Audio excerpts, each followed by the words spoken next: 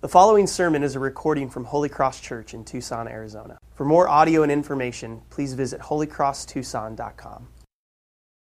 After these things, the word of the Lord came to Abram in a vision. "Fear not, Abram, I am your shield. Your reward shall be very great." But Abram said, "O Lord God, what will you give me?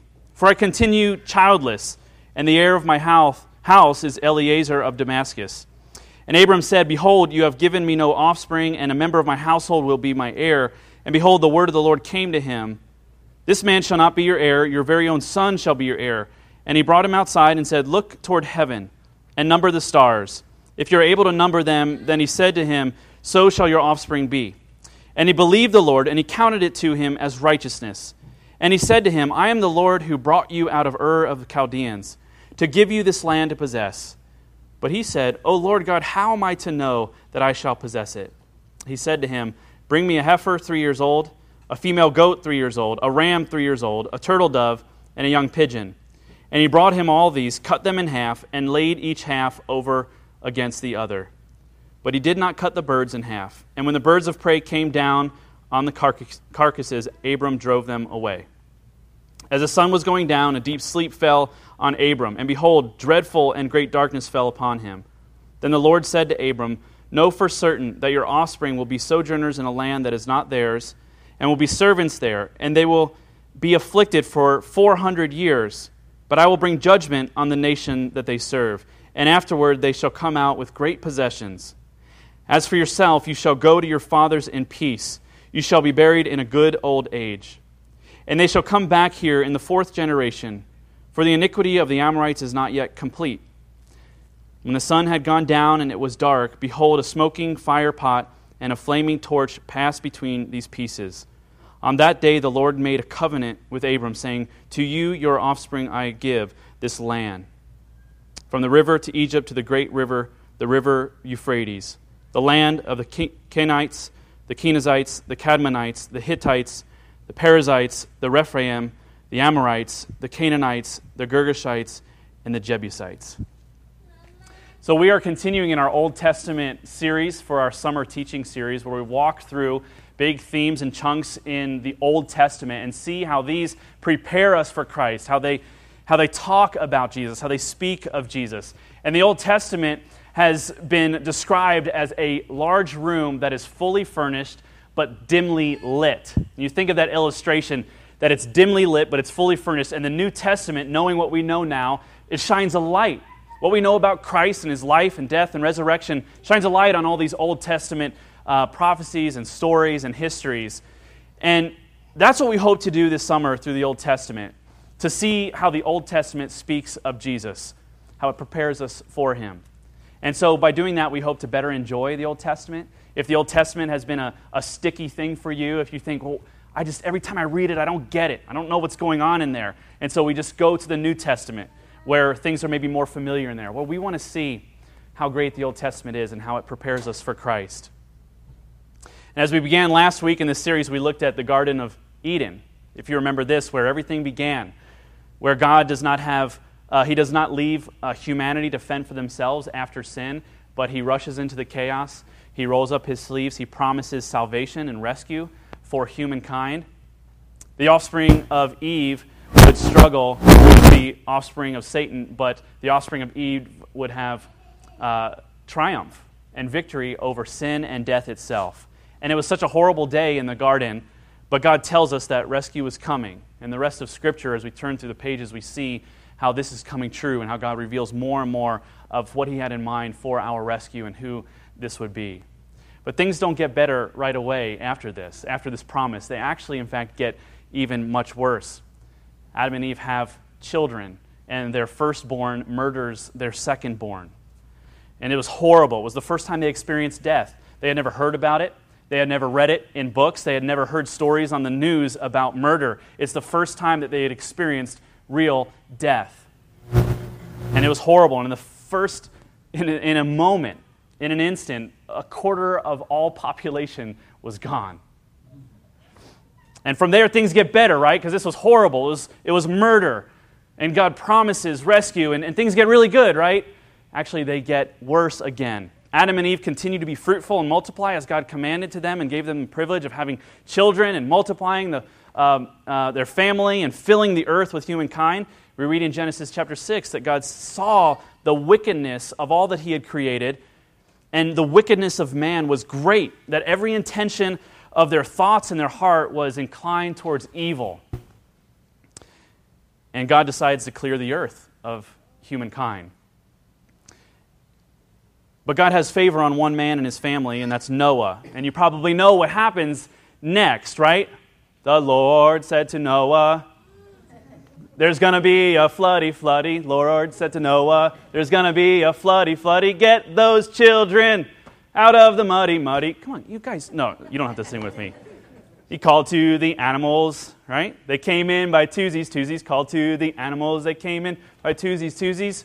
No? Elephants and kangaroosies. Okay. It's very cute. Is this what he's going to do the whole time? It's very cute. It's a very cute story to talk about God filling the planet with His wrath and anger and punishment for sin of man. Painful punishment for His creation. Painful punishment for man's heart and mind that were inclined to evil in all sorts of ways, but He spares this one family, Noah and his family, and multiple generations pass, and things are great, right? In fact, they are even worse. Multiple generations pass after Noah and the flood, and the cycle of sin repeats itself, and it continues to spread. And this time, God comes to an idol-worshiping family and chooses from that family one man called Abram, later to be called Abraham. We'll call him Abraham today in our sermon. But he's the same guy. And he tells to Abraham, he says to him, I am going to bless you, and you will be a blessing, and all nations will be blessed because of you. And the work that I will do for you and through you, you will find tremendous blessing. And all the world will be blessed. And so today we look at Abraham's encounter with God in Genesis chapter 15. The flow of this passage is pretty straightforward. We see the promise to Abraham. We see obstacles to trusting in Him, and then we see God's answer to those obstacles. And so let's look first at those three. Let's look first at God's promise to Abraham in Genesis 15. You know, in chapter 12, first, we see that he says, I'll bless you and make you a blessing, and all nations will be blessed because of you, and all who curse you will be cursed, and all who bless you will be blessed. And here in 15, we see a little bit more detail of that blessing.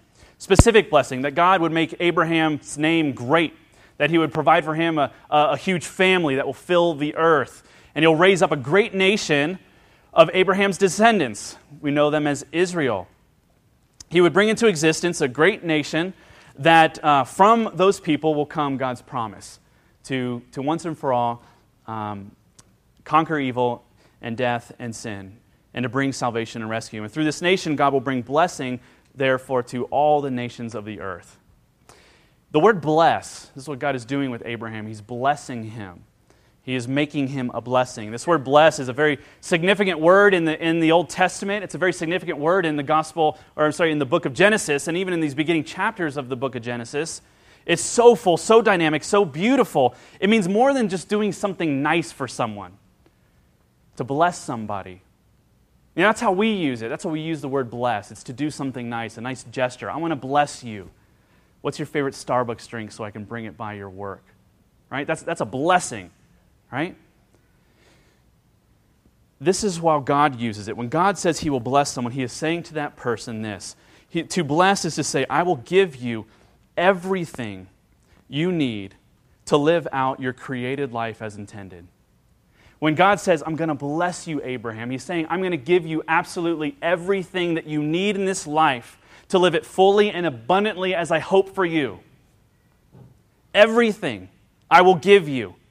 And by contrast, to curse somebody, the curse that is on the world and on the earth, by contrast, is what happens when God's creation rebels against God's blessing. When God says, I have given you everything you need for relationship with me and peace with me and joy in this life, and we say, I think I want to do something different. Curse comes through that. But God's going to bless Abraham, and therefore bless all nations through Abraham. And with that definition in mind, God is saying to Abraham, Abraham, from you will come my once and for all answer to sin. The world has been corrupted from creation, but I am going to rescue it. I'm going to give everything that this world needs, every person, everything that they need. I'm going to bring it through you, Abraham. And it starts with my relationship with you. And he says in verse 1, do not be afraid, for I am your shield. I am your hope, not your character. I will defend you, not your strength and not your ability.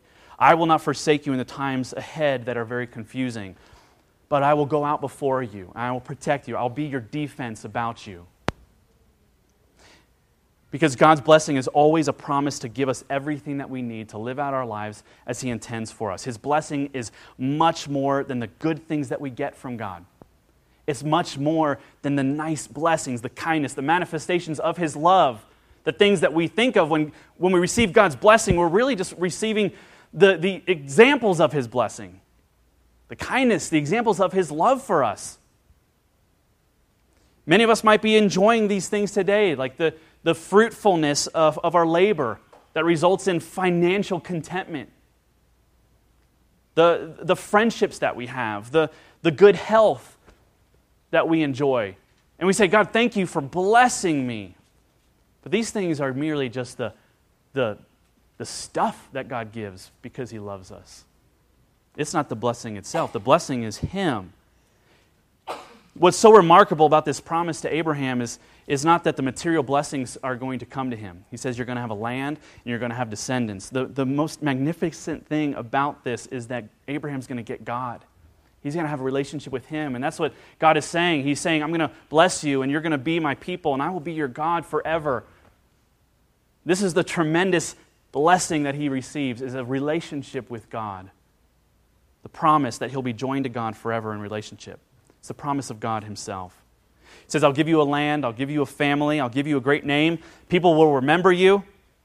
But Abraham, I'm going to give you myself, and I'll be your God, and you'll be my people, and I'll bring others into relationship with me through the plan that I have for you.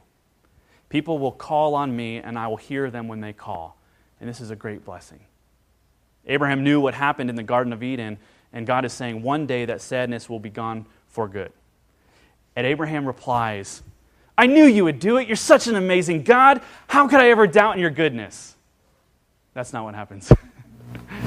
He doesn't say that at all. He says, God, stop playing games. Kind of. He says, you know who I am. You know that I'm 90 years old, and I don't have a child to carry my name. My wife is unable to have children. And he even blames God by saying, you have given me no offspring. You have blessed me with nothing. And now you say you're going to give me everything? And here we see the obstacles to trusting in God. This point number 2 is that our obstacles. So we see this promise of God to bless, to have a relationship with Abraham, and now we see the obstacles to trusting in Him. It's doubt. What are the obstacles that Abraham faces? Doubt. Doubt occurs when we compare our circumstances with God's promise. The same Hebrew word is used here back to back. He says, you say you will give something, but you have given me nothing. That's what Abraham tells God. I do not believe that this conversation with God is a tame and casual conversation that Abraham is having with God. Given the weight of these words that are used, and the context we find them in, Abraham is saying, yeah, right. The stories of Abraham and Sarah reveal how difficult it really is to trust God. Let me tell you that right now, how difficult it is to trust God. If you are feeling it's hard to trust in God, we have a great example all through Scripture of God's people who wrestle with trusting in God. The story of Abraham, we see him, he stands in the clearing and he gazes up to the stars, into the sky, and God says, go ahead, Abraham, try to count them. That's how numerous your offspring is going to be. And he gazed at the stars, and his heart was burdened with one reality, that he and his wife were childless. His circumstances did not match God's good news, God's promise. And God makes a wonderful promise to Abraham and Sarah about their future and their descendants and about the land that they would have and their family forever. But years roll on and they don't have it. Sarah remains without a child. She remains barren. Abraham remains fatherless or without a child. And we should not underestimate how hard this must have been for them. At times, for them to trust in God. It's easy to look at Abraham, right, as the pillar of our faith, the father of our faith. And to look at him and say, wow, he was just an all-star believer in God. How easy it must have been for him to walk with God and to hear from God personally. I want to trust in God like that. But that wasn't the case. And why do we think it'll be any easier for us to trust than it was for Abraham?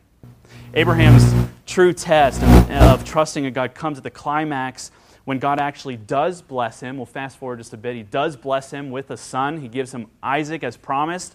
And he tells him to take his only son, if you know this story, take your only son to Mount Moriah and sacrifice him to me. Go ahead, take your son, the fruit of this blessing and promise, and go ahead and kill him. All these years, Abraham and Sarah have waited for a son, and now Abraham is told to take Isaac and kill him. And this is told in Genesis 22, and I want to read this for us. I believe you'll be able to follow along here in verse 1 in chapter 22.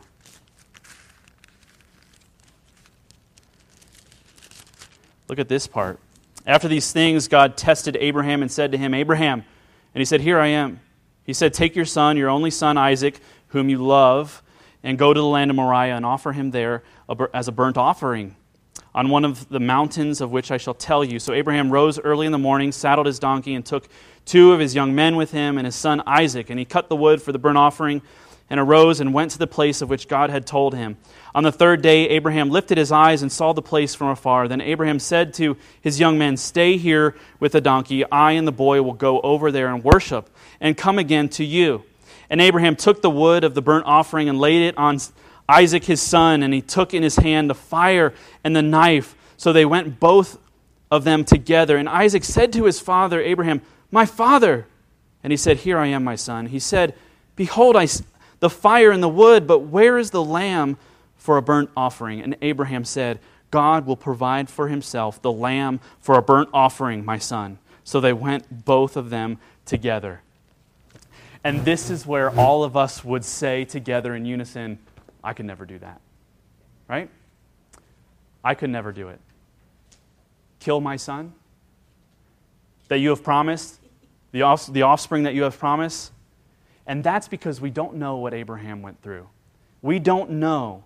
We have yet to go through what Abraham went through these years of testing, years of God chipping away at Abraham's self-sufficiency, years of doubt for Abraham and lack of trust, and God chipping away at his self-sufficiency, trusting in himself, to the point that he got so confident in God and his promise to him that he knew that nothing could get in the way of his promise.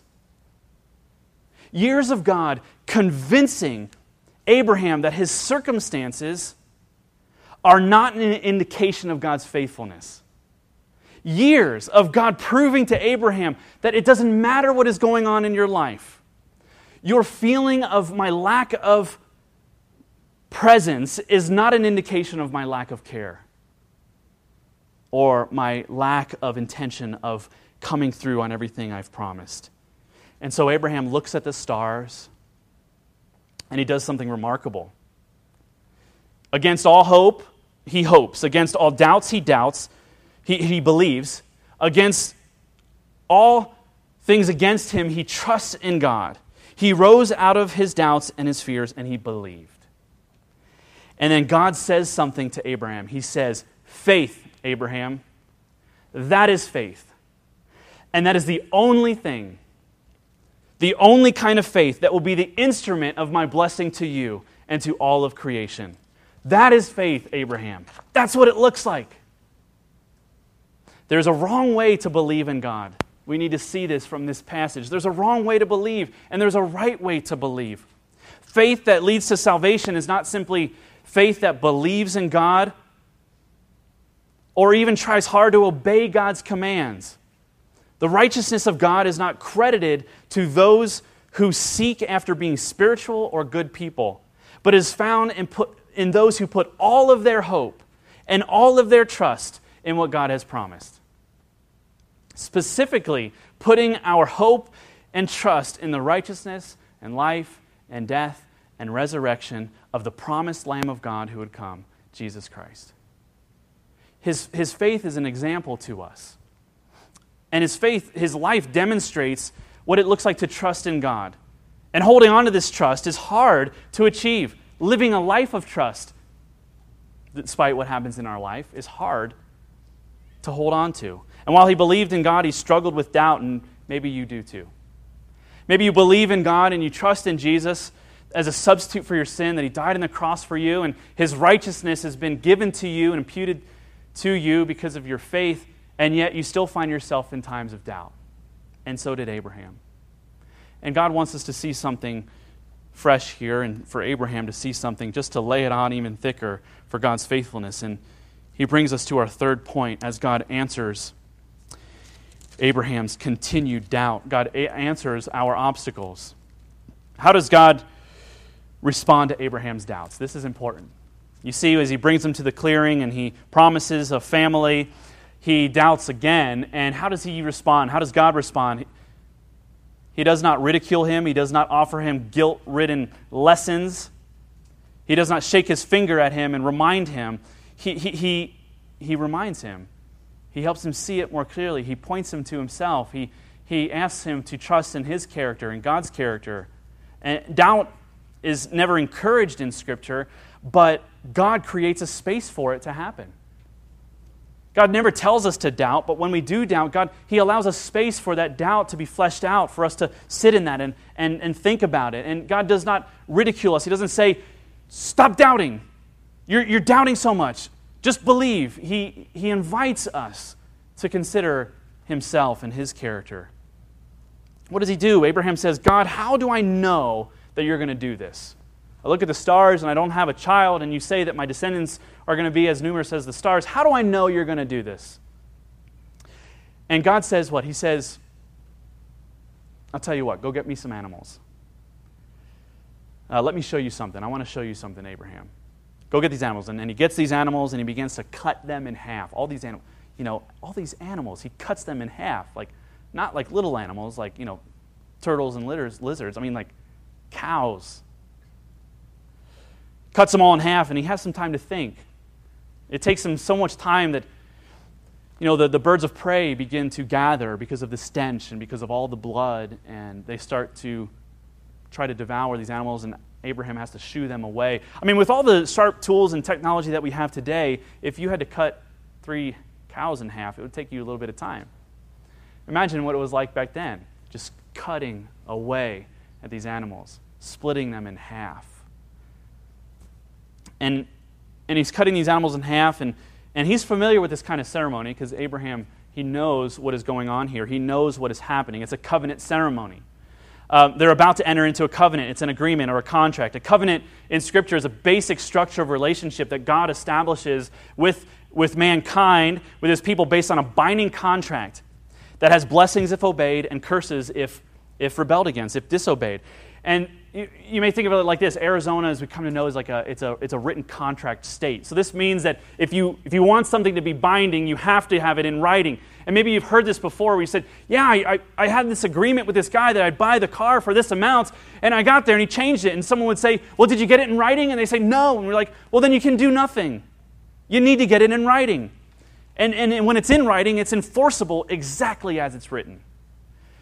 And if it's in the written contract, it's binding in a court of law. You can take someone to court and say, look at here, this is what is writing. You signed, here's your name, here's the date, you agreed to it, and the judge will say, like, hey, it's a contract. It's in writing, and it's binding. So the way they made contracts back then was a little different. The way they made contracts really was actually to act it out, to act out this agreement. In Jeremiah 34, we see this covenant that's described between God and his people, between God and Israel. And here's how he made a covenant in those days. He took animals and he cut them in half. And what he's saying by cutting them in half is he's saying, if you do not obey the words of this contract, of this covenant, then you bring upon yourself the fate of these animals. So the parties that are agreeing in this covenant is basically saying, let be done to me if I break this covenant with you what has been done to these animals. right? It's an effective way to get somebody to do what they've promised to do, isn't it? You're accountable to your promise. Try that next time. Next time you enter into an agreement. No, it's actually like making a promise with somebody. Today you might see, or in movies where they swear, or they do a pinky swear, but even more like someone might cut their hand and shake on it, right? So it's binding with blood. So basically what they're saying is, I promise so much, and there's blood that's shed, and if I don't abide by these rules and these promises, then let my blood be shed. That's what it's saying. So Abraham's cutting these animals, and he's thinking, whoa, here we go. I'm preparing this ceremony. I'm entering into this covenant with God. And Abraham may be thinking, I know what this is about. I know the point of this object lesson. God is about to tell me that if I do not be faithful to God and live up to the promise of my relationship with Him, He's going to do this to me. If I go back on His command, if I disobey Him, then this is going to happen to me. Abraham knows exactly what's going on. But what God does is completely unexpected. What God does next, He puts Abraham in a deep sleep. And in putting him in a deep sleep, God is saying to Abraham, you're not going to join me on this journey. You will not participate in this agreement. You will not be making this walk with me through the animals. And God passes through the animals in the form of a smoking fire pot, a smoking torch. And Abraham stands on the sidelines and witnesses God's commitment to His promise. What God is saying in this object lesson is quite simple. In doing this, God is committing to uphold both sides of the contract. Knowing that Abraham would not be able to fulfill his end of the contract, God assumes full responsibility. He is saying, I will keep my end of the deal. And if you fail at your end of the deal, I will suffer the consequences of your failure so that my promise will still be upheld. God is saying to Abraham, even if you fail, if you are not faithful, if you sin against me and rebel against me, I will take your punishment. If you go back on your commitment, I will remain faithful to my promise. God enters into an unconditional covenant with Abraham. An unconditional covenant, it means that God's promise is not contingent on Abraham's faithfulness. And in Abraham's day, we had no idea of what it would cost God to enter into this unconditional covenant, what it would cost God to bear the consequences of Abraham's lack of faith and obedience. But we do today. We know that on that day that God passed through those animals in that form of a smoking torch and a flaming pot, it was the person of Jesus Christ who walked through that bloody path to the cross, marked not with the blood of animals, but with His own blood. When God said, if you are faithless, I will do this to myself. I will be split. I will be destroyed. I will take full responsibility. It is the presence of Jesus that is walking through those animals as we see Him crucified on the cross. When He hung on the cross, He took upon Himself the curse of Adam's sin, of Abraham's sin, of my sin and yours. The crucifixion of Jesus was God's keeping the covenant promise and assuming Abraham's disobedience and my obedience and yours. And for we read in Galatians 3 that Christ redeemed us from the curse of the law by becoming a curse for us. For it is written, cursed is everyone who is hanged on a tree, so that in Christ Jesus the blessing of Abraham might come to the Gentiles, so that we might receive the promised Spirit through faith. You see, God does provide that sacrifice in Genesis 22 when Abraham said to his son, God will provide the lamb. He will provide the sacrifice. He does provide it. He provides it in Jesus Christ. And in fact, in Genesis 22, He provides a lamb, a ram in the thicket. As right as Abraham was about to, he held his knife up to his son and he was about to kill his son, a ram is provided. Foreshadowing God's provision, God's offering to spare Abraham's only son, God gave his only son, Jesus Christ. That is why Jesus himself told the religious leaders in the New Testament, where he said, if you want to be forgiven of your sin, if you want to be with God and have this relationship that was promised to Abraham, you must do what Abraham did. And this is what he told the spiritual leaders at the time. Jesus says to the leaders, he says, Abraham rejoiced that he would see my day. And he did see it, and he believed in me. And when Abraham believed in the promise of God, he was believing in Jesus. He was believing in what God would do through Christ. The answer to our doubts is never to pretend, it's to hope. Do not pretend to be joyful. Do not pretend to be confident. Do not pretend to be content. Hope in Him. Hope in His promise. Hope, but not in your character, not in your faithfulness, but in His faithfulness, in His steadfast faithfulness to His promise. And as you hope, God will continue to chip away at your self-sufficiency, just like He did with Abraham. He will continue to chip away at those areas where you are still trusting in yourself, where you're still trying to earn God's favor and love and promise through your merit, like you're trying to earn a wage, like at your job. You're trying to put in the work and to get payment. You see, but this promise is not based on a wage, a promise. It's based on a promise that God will keep. He will continue to show you that He alone is the answer to your sin. Are you confident in God like this? Are you confident in Him? Now, this isn't just a question for non-Christians. This isn't just a question for those who are not believers in Jesus. It's definitely a question for those who are non-Christians. If you don't know Christ in this way, this is a question for you. Where is your confidence? Are you confident in Christ in this way? That He has provided the means for the blessing of God to come to you through Jesus, not through you. But it also needs to be a sobering question for Christians, those who are born in the church, those who have been a Christian their whole life as they have come to feel, those who have recently become Christians, maybe a year, a month, 5 years ago. This is a sobering question for you. Are you still relying on yourself? Does God need to still chip away at that self-sufficiency? For there are no other kinds of genuine faith but the faith like Abraham. He's the father of our faith as he's come to be known. For he believed in the promise of God and nothing else, not himself, not his work. Do you realize that there's no other kind of saving faith? There is no other kind of faith that will save you than a faith like this of Abraham, believing in God's promise through Jesus Christ. See, God purposed to make Abraham an example to us. Not just to bless Abraham, but to make him an example for us. We are children of Abraham and heirs to the promise of God.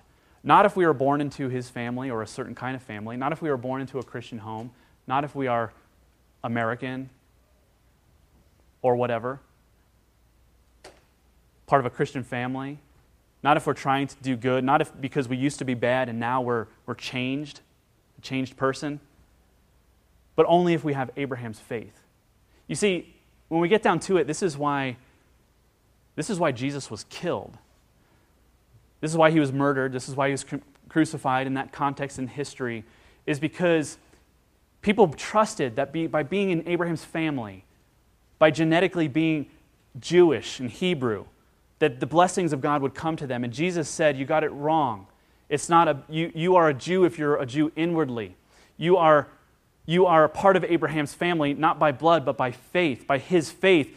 And they picked up stones to kill him because he was claiming that salvation would come through him and not through us.